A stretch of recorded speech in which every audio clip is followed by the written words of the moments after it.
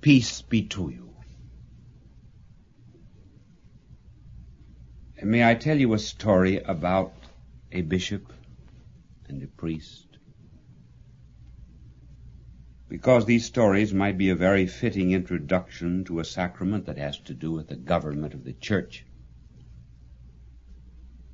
namely holy orders. This first story I am familiar with because it was told to me by a fellow prisoner of the bishop.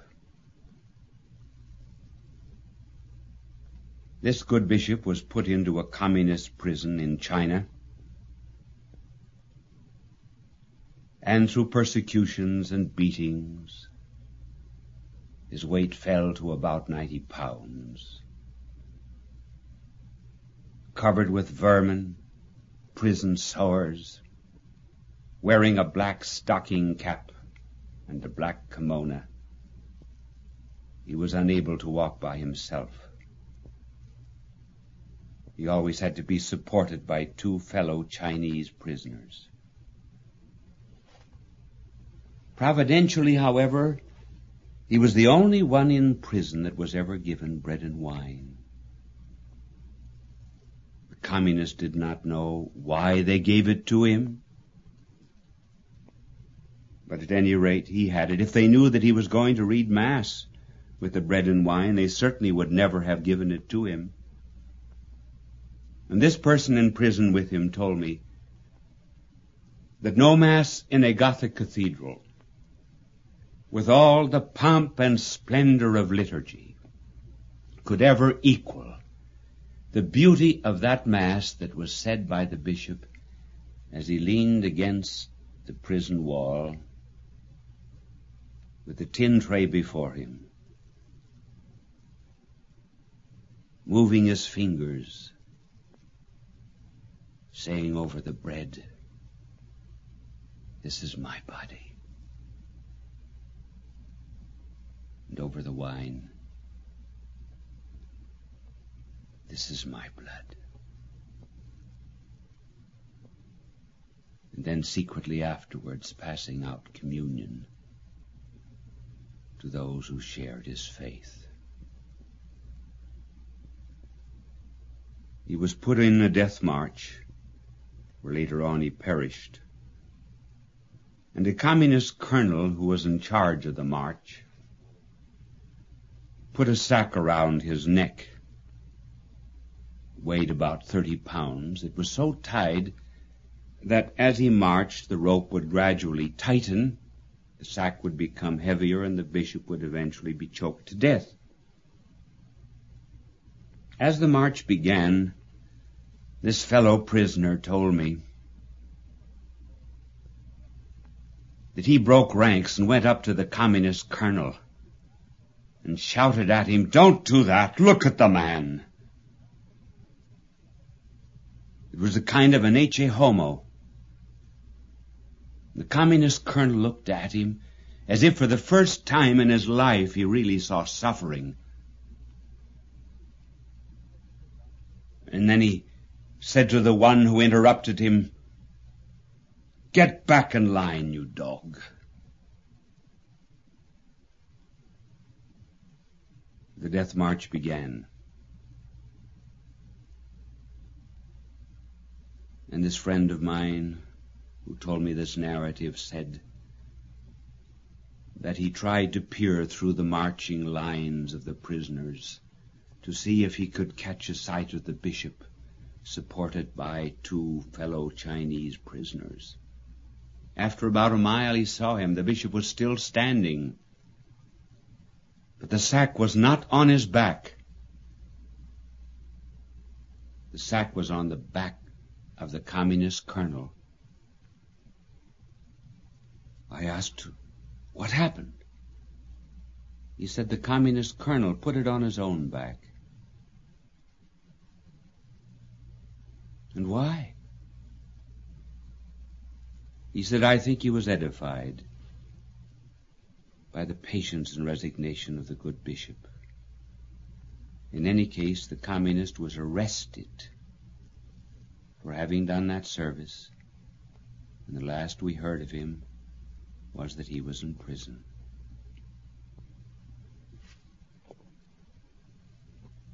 The other story is about a priest.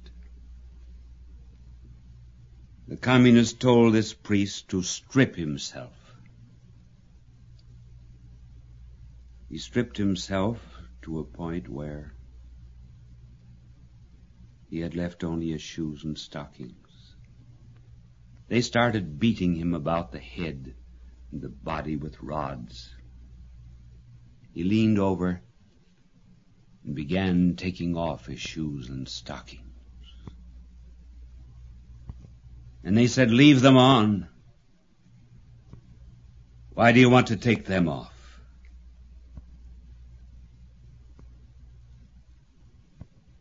He said, "Because I..."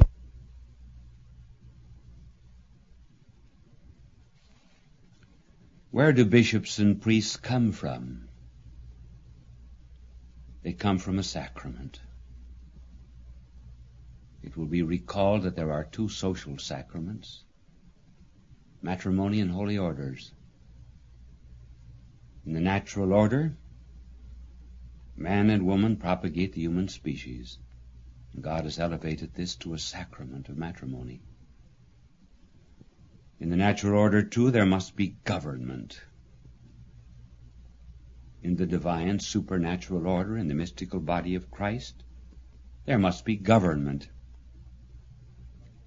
And the sacrament of government of the mystical body is holy orders. And in this government there are degrees, there's order, there's hierarchy, and the division of these orders is principally three: deaconship, priesthood, and episcopacy. Our blessed Lord, therefore, at the night of the Last Supper, and all during his public life, as a matter of fact, chose human instruments to mediate between himself and the world. As Scripture says, they are to be the ministers and dispensers of the mysteries of God. And again in the Epistle to the Hebrews we read, the purpose for which any high priest is chosen from among his fellow men and made a representative of men in their dealings with God is to offer gifts and sacrifices in expiation for their sins. But inasmuch as we are dispensers of the great mysteries of God, why did he not choose angels? Well, because sympathy, compassion, and suffering together with one who has already suffered would be lacking to an angel. An angel would not have that common denominator. Is not this the whole principle of the Incarnation? Did not our Lord come down, take upon himself our human nature, become a kind of a slave, and as Scripture said, in order that he might have compassion on us, share our woes, share our wounds? No one from that point on could never say that God does not know what it is to be human. Even the very one thing that was lacking in his nature, namely the quality of femininity, he compensated for by calling Mary to suffer alongside of him, or rather at the foot of his cross in his passion.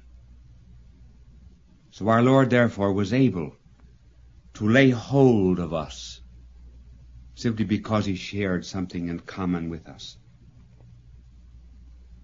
That is why God chose us, weak creatures.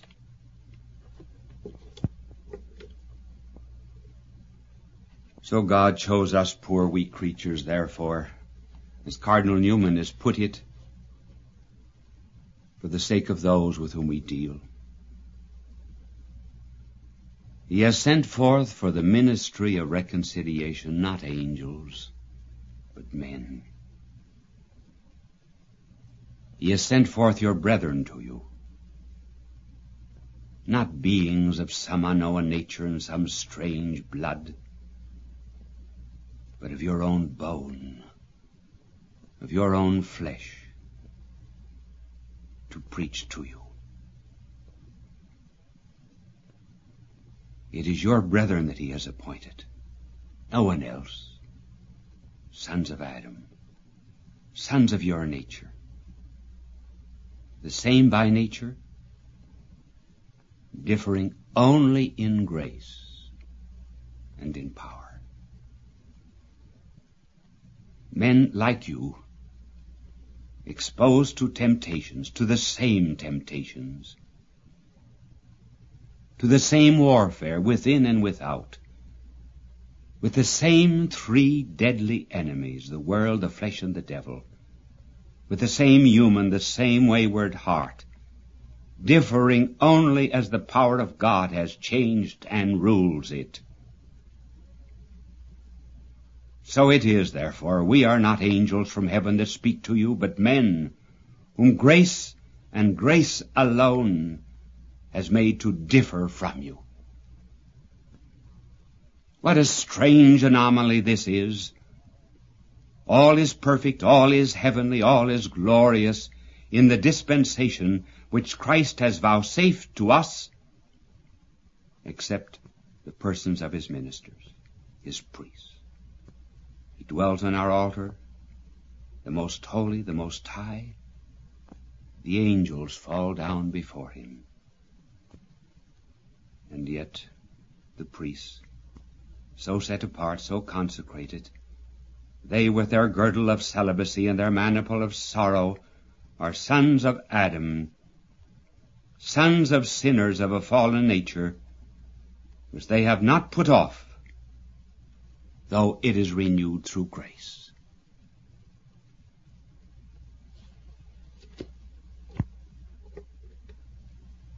Every priest is a kind of a mediator between God and man, bringing God to man and man to God. This is the way he continues the priesthood of our blessed Lord. Our Lord was not a priest because he was eternally begotten by the Father. Our Lord was a priest because he had a human nature, which he could offer up for our salvation. And so we too, continuing that priesthood, are something like Jacob's ladder.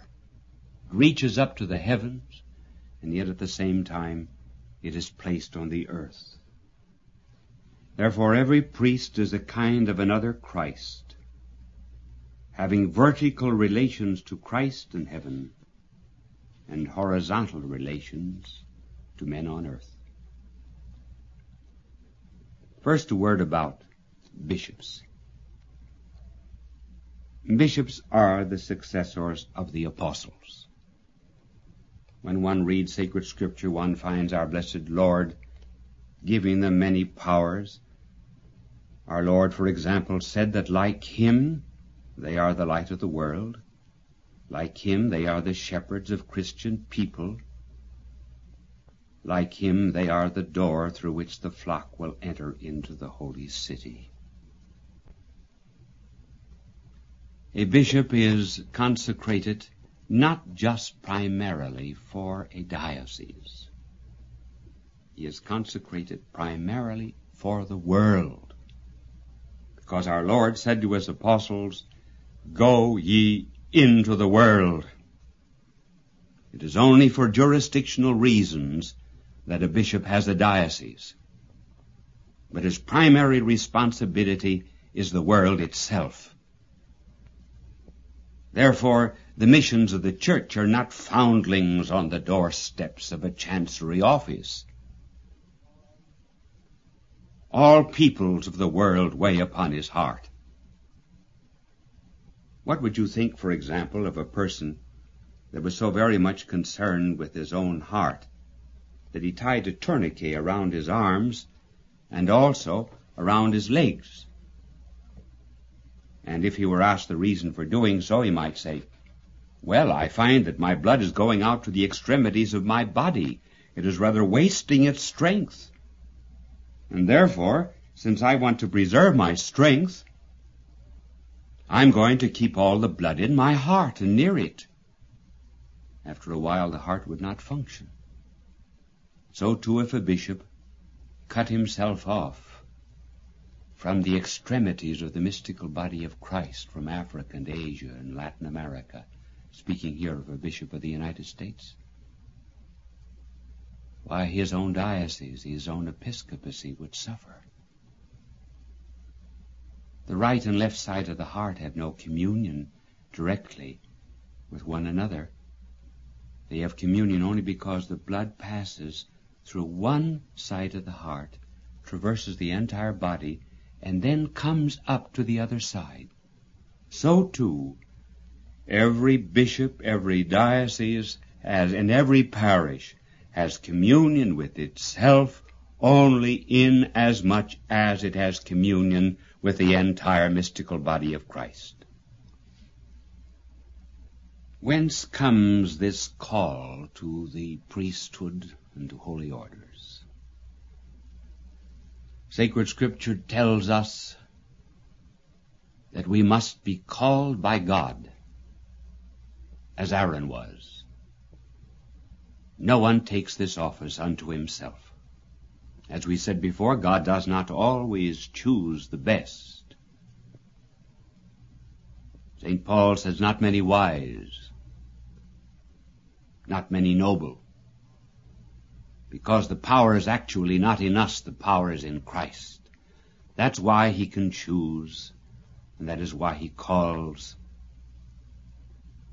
weak vessels, frail earthenware, to be the bearers of his treasure.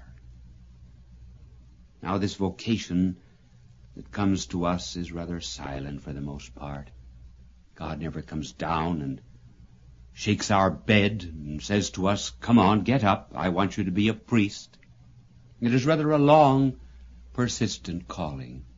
I can never remember a moment in my own life, for example, when I did not want to be a priest.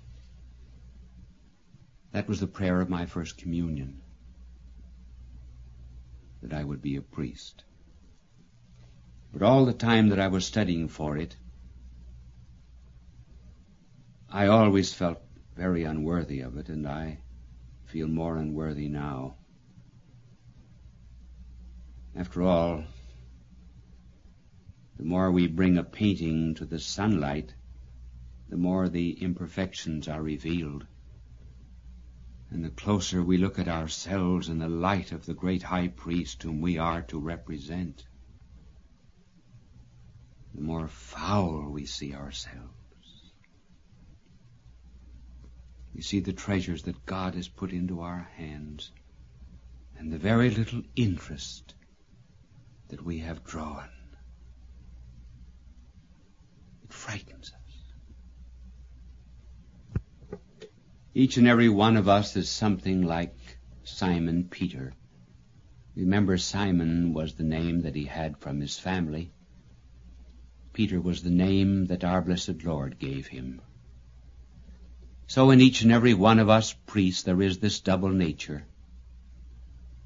There is the Simon nature, that nature that we derive from our parents. Our poor, weak human body and mind and will. This is what God uses. Then on the other hand, there is this Peter nature, the call from God, the infusion of divine powers to forgive sins, to be a priest to renew the sacrifice of Calvary.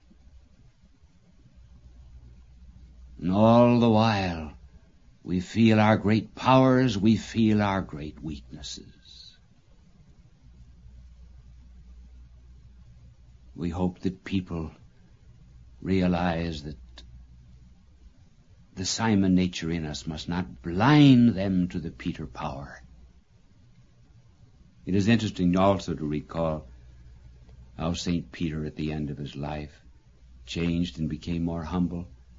In the first epistle that he wrote, just a few years before his death, he began his epistle by calling himself Peter, Apostle of Jesus Christ. The last epistle, written very shortly before his death, began, Simon Peter, servant and apostle of Jesus Christ. See how at the end of his life, he came back to his poor, weak Simon nature and united in both his priesthood and his episcopacy, the union of the human and the divine, and ended by calling himself the servant. That's what we are. Servants of our Lord and Savior Jesus Christ.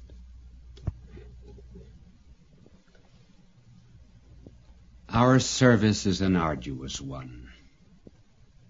It involves labor not only in the fields during the daytime, but also serving at night. There is no such thing as saying at the end of a day, well, I've done my duty for today. Rather, our Lord said, we have to call ourselves unprofitable servants. As a matter of fact, the less there is of self-satisfaction in our lives, the more zeal there is in his service.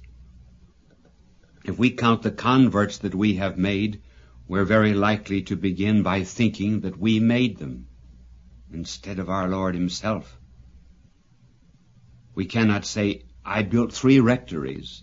Now the bishop ought to make me a monsignor. He still has to keep in his mind that he is an unprofitable servant.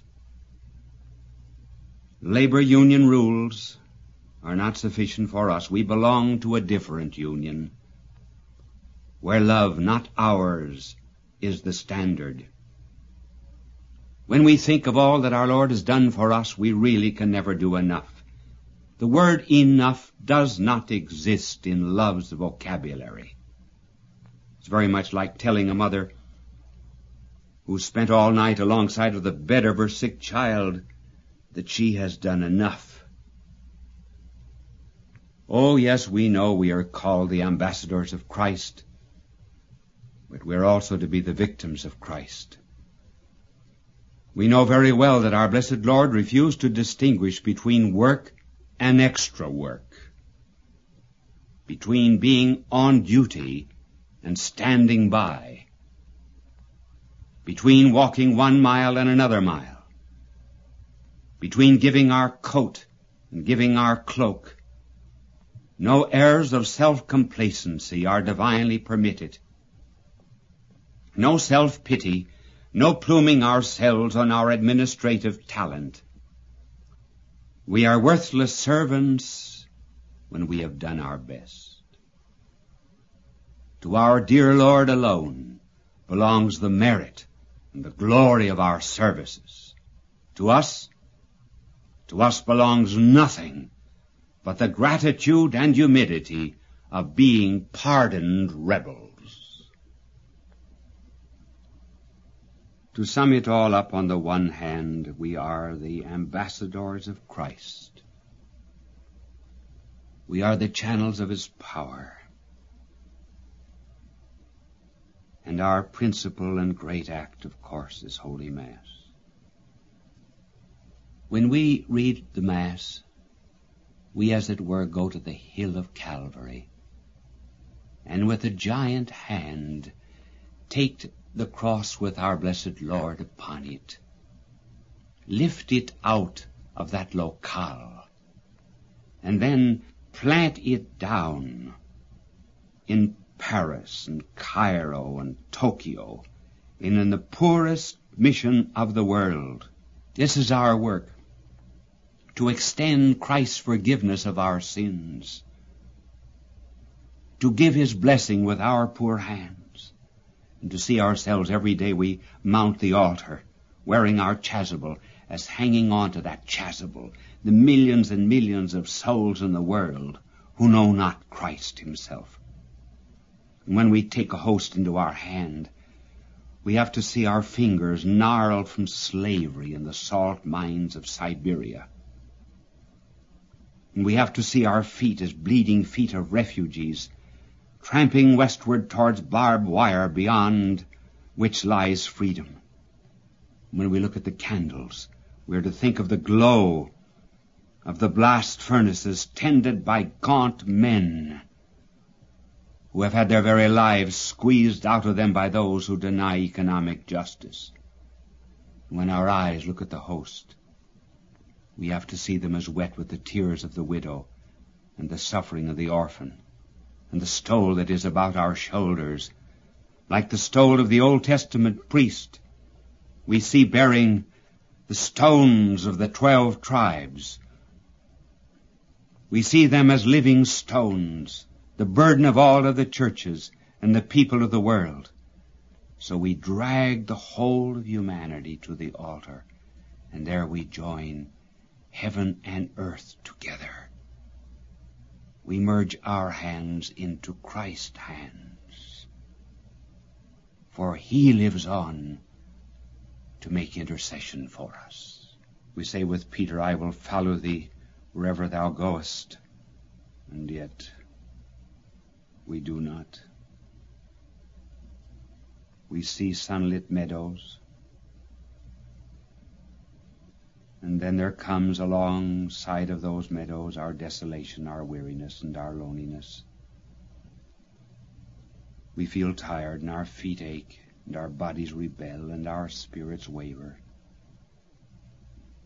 There are times that we want to sit down and pluck flowers and admire the view. We are tempted to lose patience with our Lord's calm, slow, and never faltering step. And when we stumble, we are tempted to lie where we have fallen, complaining that we cannot go on any further. We tell ourselves that we were not meant to be saints. And yet, we know that we are.